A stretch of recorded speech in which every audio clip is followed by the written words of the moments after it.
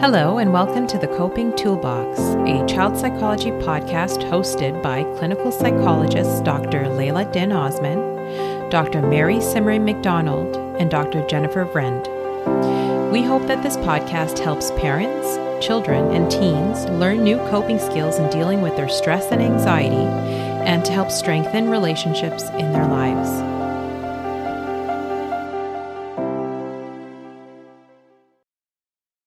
Hi, everyone, and welcome to the Coping Toolbox. I'm Dr. Jenn, and I'm joined today by my co-hosts, Dr. Laila and Dr. Mary.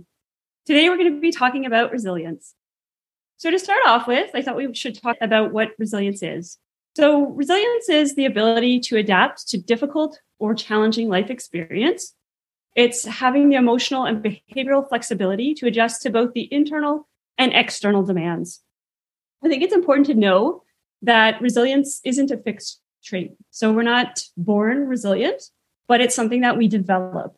And what we wanted to do today was talk a little bit about ways to create and build resilience in our children. So Dr. Laila, you could start by telling us a little bit about one tip for building resilience in kids.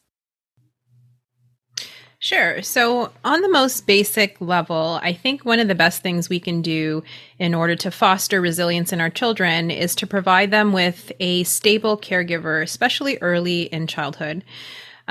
So we know providing children with stable and loving caregivers can help them build their resilience. It really helps them to build their sense of security and safety in the world and provide them with emotional support during difficult times.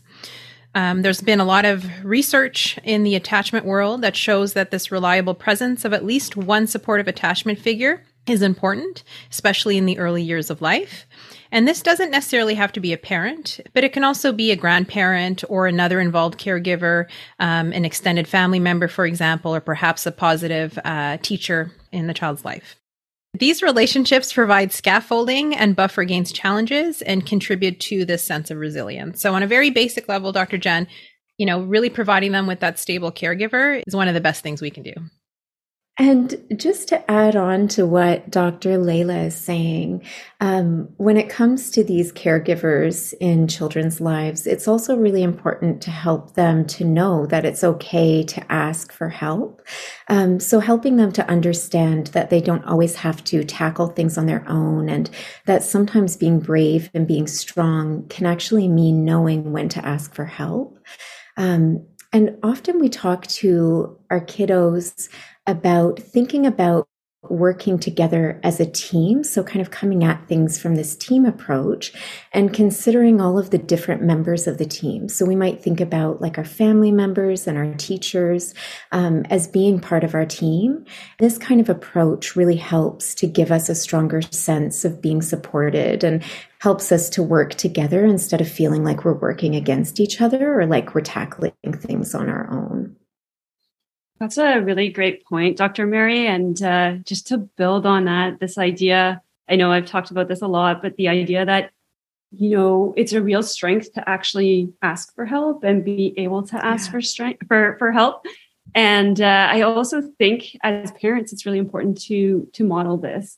And, as a parent, even when we're having a difficult time or having a hard time, knowing that it's okay to ask for help and that it's a sign of strength rather than a sign of weakness is quite important.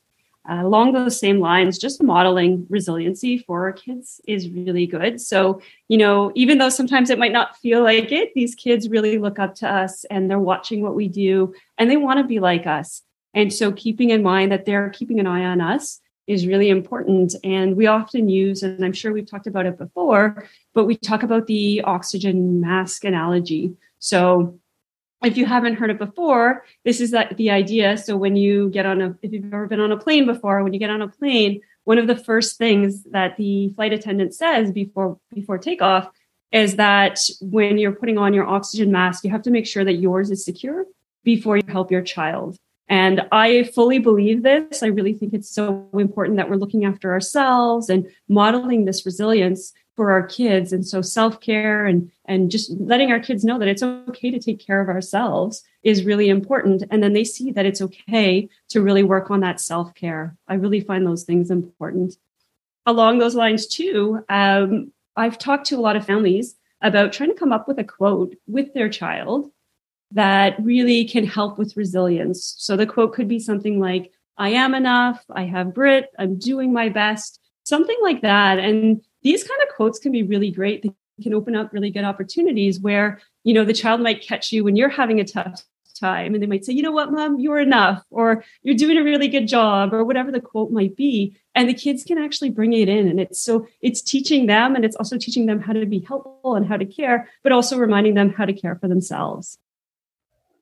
That's a really great point, Dr. Jenn. And I think along those lines, just elaborating onto the next step, parents, they play such a significant role in influencing their children in the way that they model positive coping skills. And, also in the way that they respond to their children's needs or concerns, right? So this idea of nurturing optimism as parents and helping them reframe when they're struggling. So this is not the same thing as invalidating their feelings. So of course, as parents, we want to first listen to our children's feelings, validate them, normalize them, right? That's a really important step. It's okay to be upset. It's okay to be frustrated or sad. But then step in and help them consider a different perspective. So perhaps it's one that's more positive or more realistic, but to look at the situation from different perspectives and helping them and modeling that for them, right, in that situation. Also really explaining and teaching them that it's okay to make mistakes. We all make mistakes. Nobody is perfect. Every child makes mistakes, and that's a way that we grow and a way that we learn. So actually making mistakes is positive, right? It's an opportunity for growth. Yeah. But children often don't like that feeling, right? And I think there's a discomfort there. So normalizing that discomfort and making mistakes and viewing it from a positive perspective is really important. And then this other tip is helping your child remember previous times where they were struggling and how they handled that difficult situation. And that if they did it once before, they can do it again, or they can apply the same skills they've used before in this new situation. So parents can really help scaffold, they can help problem solve and consider different solutions to problems for their children or with their children side by side with them. And also help remind them that these challenges are not permanent and not across the board. They're really specific and temporary problems that will come and go, and you will find solutions together on how to make the situation better. So that's another way parents can not only model how to be more resilient, but also help their children learn those skills and use those skills in the actual situation that comes up. I really like that point, Dr. Laila. And I think, this idea of normalizing feelings, whatever those feelings might be, before we go into making a plan or kind of looking at it from a different perspective, and understanding we can start doing this when kids are really, really young. We can start talking about feelings. We can start creating space for emotions, whatever they might be, even if they're hard feelings, and really trying to avoid saying things that invalidate those feelings or that are negative. Things like boys don't cry, or, just get over it, or even saying things like stop crying. That doesn't allow us to create space for those feelings. So instead doing what Dr. Laila is talking about, where we create space and then we turn to focusing on a different angle or focusing on steps that we can take to address the problem, is a really great way of approaching it. And, adding to that point and to what Dr. Jenn was talking about before, there's a lot of research in the area of emotion regulation and child development. And we know one of the best ways, or the most helpful ways parents can help their children, is staying regulated themselves. So not just verbalizing and working through problem solving using words, but also staying regulated in the situation and modeling that for their children has a tremendous influence on children and how they handle difficult situations. So by that, Dr. Laila, when you're saying regulated, what are you talking about there? Yeah, that's a good question. So it could look different ways, and parents are not perfect either, right? Like sometimes we do react when we're feeling stressed, but it's always important to catch ourselves and then model how to regulate ourselves, right? So let's say we're, something comes up in our day, our child is beside us watching, we get initially frustrated, and then we kind of perhaps want to model for our children, talking ourselves through that situation. Okay, I was really upset. That really upset me. I'm going to take some deep breaths now, and I'm going to think about solutions here. I could, solve this problem this way, but this would be the consequence, or I can solve this problem that way. This would be the consequence. Oh, I think I'm going to pick A over B. Right? So really verbalizing that and showing your child how you're going to work through that problem and how you're going to use coping strategies like, relaxation tools, which we've covered in other episodes, or how we're going to talk through the problem in order to regulate ourselves. But yes, generally speaking, the more regulated and calm we are as parents, the more regulated and calm our children are going to be. But it's also okay if parents mess up sometimes and make mistakes, as long as we recuperate from that and model for our children how we're going to problem solve and calm ourselves down in that situation. I did. I really liked your point too, Dr. Laila, about just remembering that we all make mistakes.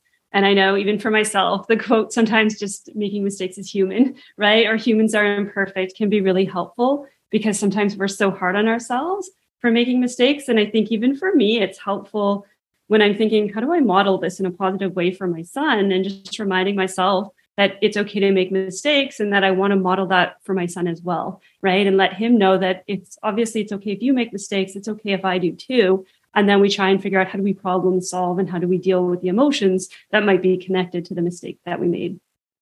Mm-hmm. I really like that modeling and having those discussions with kids from a young age, because we see it often with kiddos who are really quite young, where they are very hard on themselves and they don't want to mess up. And just talking about making mistakes as being part of the learning process, like this is what we need to do to grow. There's nobody on the planet who doesn't make mistakes. I really like that, Dr. Jenn. That's a good point. This is something that's sort of similar, and we've talked about this in some of our other episodes previously, but something that can be very helpful with respect to building resilience is practicing as well as teaching self-compassion.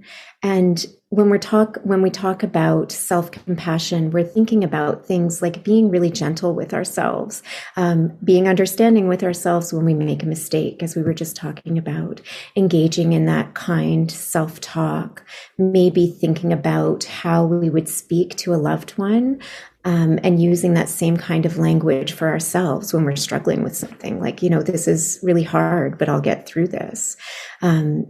We want to make a point to help kids learn how to care for themselves from a really, really early age, so that they understand that that's very important. And nurturing ourselves, it gives us this message that we are worth it, that we're important, that we're valuable. It's a really important thing for us to do and for us to teach our kids. We also want to help them learn to create space to enjoy themselves and to have balance in their lives. And doing that will help them in stressful situations as well, because they'll be better prepared to deal with difficult things that come up if they're living in a more balanced way and, bringing in enjoyable activities as well. And this ties in so perfectly to what we were talking about a few minutes ago of modeling self-regulation, right? And modeling self-regulation through self-compassion. And, when parents make a mistake and are able to accept that in themselves and model that for their children, that is self-compassion, right? It's, we're imperfect and it's okay. And you're teaching and modeling for your child that they can do the same when they also make mistakes and overcome them. Those are all really good points. I just, the next thing I wanted to talk about was just in terms of our anchors that we've mentioned before on the podcast. So we've talked a lot before about the 3 anchors, which are exercise, sleep, and healthy eating. And those are also great ways to build resilience. And we have a fair amount of control. The reason I like to see these as anchors is that they're things that we typically have a fair amount of control over. I say that carefully because I also know we all work with a lot of parents that have lots of difficulties with getting their kids to eat a balanced diet, or getting them to go to sleep, or getting them to sleep possibly on their own, and incorporating exercise. But these are things where we can set the kids up for success. And that's really what we want to do in terms of building resilience, is setting them up as best we can for success. So making sure that we have, a regular bedtime, a time when they're regularly getting up, making sure that we have a sleep routine. I know we've done a couple of episodes already on sleep, So you're welcome to check those out for some ideas about sleep. Also making sure that they're engaging in physical exercise. And this is another great way where we can model it, right? So maybe we're going for a walk together after dinner, or maybe doing some yoga or some stretching before bed, but we can kind of incorporate the modeling, the resilience into some of these behaviors. And then, of course, I mentioned the eating. So just trying to have some family meals and just trying to make sure that you're doing your best you can to make sure that your kids are getting right foods inside of them. And to add to that, Dr. Jenn, this idea of having a good routine and structure for children, right? We're talking about this idea of self-regulation, emotion regulation. We know that kids really benefit from having consistency in their routine and predictability.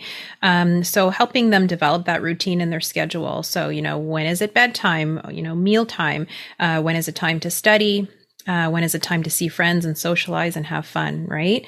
Of course, it doesn't have to be perfect. Routines can have some flexibility built in as well. But, sometimes we do see, some children with routines that are all over the place, right? Bedtime one night is, 7 p.m. and the next night is, 1 a.m. if there's a social function. And that's, on a regular basis, not going to help your child be regulated, right? So we really want that routine in place for them. The flip side of that argument is that we don't want to overschedule our children either, right? So having a healthy regular routine is really good, but we also don't need to overschedule them where they have, extracurriculars 5 days a week, for example. And I have noticed over the years, we see more and more of that happening, right? Where parents will enroll kids in, 3 or 4 different extracurricular in one season. But kids also need some time in their schedule for downtime, for self-care and for relaxation. So making sure that we don't overschedule them is another part of that healthy routine. I think too, when we're talking about this idea of self-care, these are all really great suggestions that you've made, Dr. Jenn and Dr. Laila. I think it's also important to encourage kids to learn to recognize what their individual needs are as part of that self-care umbrella, so that they're able to advocate for themselves and start honoring those needs. So an example of this might be something like a child recognizing that maybe they need a little bit of downtime after they've engaged in a lot of social interactions for the day, because it's pretty taxing on them, or maybe noticing that an individual has a harder time coping with change. So that's something that we know we need to maybe take some little extra steps around. So kind of as part of that idea of self-care, also within that, looking at what our individual needs are, starting to become aware of those things and notice, so that we can advocate for ourselves and honor those needs. I love that, Dr. Mary, just making sure that they can start to recognize their needs. And to be honest, I think this is something as caregivers we really have to work on too. Often we're not very good at sometimes identifying our needs, or maybe we can identify them and not follow through. And again, when we go back to the modeling, this is why it's so important to model resilience and self-care, right? So just with your children, making sure that there's certain needs that you have as a parent as well, and trying to meet those needs is really important. Another thing that I wanted to talk about was this, as a parent, we often have this urge to rush in and save the day. And I think it's really tricky not to, especially when our child is experiencing some challenging emotions, if they're quite upset about something, if they're sad, or if they're angry, what we want to do, or sometimes if they're anxious, we want to just make the emotion go away and fix the problem. And the issue with that is that it often will, short term, it will fix the problem, but long term, the child's not learning to cope with the issue. So for example, maybe at school, their friend said something not very kind to them, and they might be really upset. As a parent, if we say, oh, don't worry, I'm going to fix it. I'm going to call the person's mom, or I'm going to call the teacher, and I'll make sure it's fixed and they'll never do that to you again. The problem with that is the child's not really learning, one, how to actually feel the emotion, and that it's okay to feel sad if your friend said something mean, and that's normal and that's expected. And two, the child's not actually learning to problem solve. So it's really important when our kids are upset to actually, we call it ride the wave. So let them feel the emotion, let them feel sad, let them know that that's okay and that's understandable. And once they're starting to feel a little bit better, what we want to do is really try to work with them and come up with some ideas. what can we do the next time this happens? Or maybe what's something we can say to stand up for ourselves, and try and, guide them. And you're there for them and you're supporting them, but let them come up with some ideas. And that's really going to help them to develop resilience. And I will just add, to what you're saying, Dr. Jenn, this is all within the context of what's developmentally appropriate for the child, right? Younger children do often need a bit more involvement from parents and caregivers and teachers. And then, it's specific to the child's individual needs, right? Like if you have a child who perhaps struggles with verbal skills and isn't able to communicate, the situation clearly to teachers or at home, then it is completely normal and appropriate for a parent to be intervening on a higher degree or to a higher extent. But as the child ages, for sure, taking a step back, and if the child has the skills in order to problem solve and the opportunities, allowing them more independence in that problem solving process, I think is really important. I'm really glad you brought that up, Dr. Laila, because for sure. And we always talk about those baby steps, right? So we're not going to have our child, when it's the first time they've experienced something extremely difficult, basically saying, like it's you going through the emotion and then having them figure it out on their own. But that's where I really think that support is so important, and being there, being with them, allowing them to feel whatever they need to feel, and then trying to come up with a bit of a plan. And like you say, the parent's going to be a lot more involved if the child's young compared to if it's an older teenager. But over time, what you want to do, and as your child gets older and matures, is being able to allow them more and more of that independence. But very good point, Dr. Laila, just making sure that they have the support that they need, particularly when they're younger, or if there's other challenges, like you say, maybe they're not verbal or things like that. The next tip that we have for helping children build resilience is this idea of helping them develop connections and a social network, a strong social network, that is. So helping provide your child with opportunities to connect with more peers or more, healthy social relationships, getting them involved in extracurricular activities like we mentioned, and, building on their hobbies and their interests where they can meet some peers at the same time with similar interests. These are all ways that we can help increase their social network. And we know from the research that having a healthy and supportive social network really helps to build happiness in all our lives and make our children more resilient in different situations. That's great. And one more tip that I just wanted to add was that it can be really helpful to teach our kids to set goals that they can work towards. And we've talked about this a little bit throughout the episode, but this idea of actually establishing goals, it can help to create motivation for us, and it can help us to move forward if things are challenging or difficult. The other thing that it can do is to create a sense of purpose for us. And this is something else that can help to build resilience. We can do this with big things or with small things. So for example, we might learn to break down our work tasks into small, more achievable steps, but we also can do this with broader goals. So it might be around connecting to things in our life that we value. So maybe if we really value social connections, like Dr. Laila was just talking about, it can be helpful to actually establish goals around this. So for example, maybe making a plan to spend special time with a family member or with a friend every week. So we can set these goals in this kind of more broad way, or around things that are a little bit smaller on a daily basis, but it can really help to build resilience and give us that sense of purpose. And especially, I think in terms of all of the things we just talked about, as you were talking about kind of these small steps and setting goals, we're talking about a lot of different ideas today. And as a parent, you might feel a bit overwhelmed with, I need to work on this and this and this and this. But we've talked about it before. The baby steps is so important, right? And even listening to today's discussion, I think it'd be a great idea to maybe choose one or two things and just think about, maybe I'm really going to work on teaching my child self-compassion, or I'm really going to work on modeling some of these behaviors that we've talked about, or I'm going to work on the sleep routine. But just choose one or two small things and start there. And it's really nice when we do this stepped approach is that you start to feel success pretty quickly, and then you're ready to move to the next step. And again, I think it's a great opportunity for the modeling that we've been talking about. So you can do the stepped approach, and feel confident and feel comfortable, and then maybe move to some things that might be a little bit more challenging for your home or your family.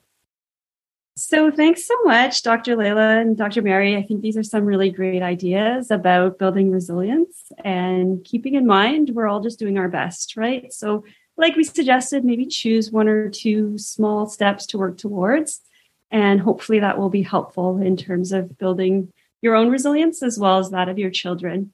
So again, thank you very much. And we thank all of our listeners, and we will have some links and resources attached to our note page. And we look forward to talking to you at the next episode.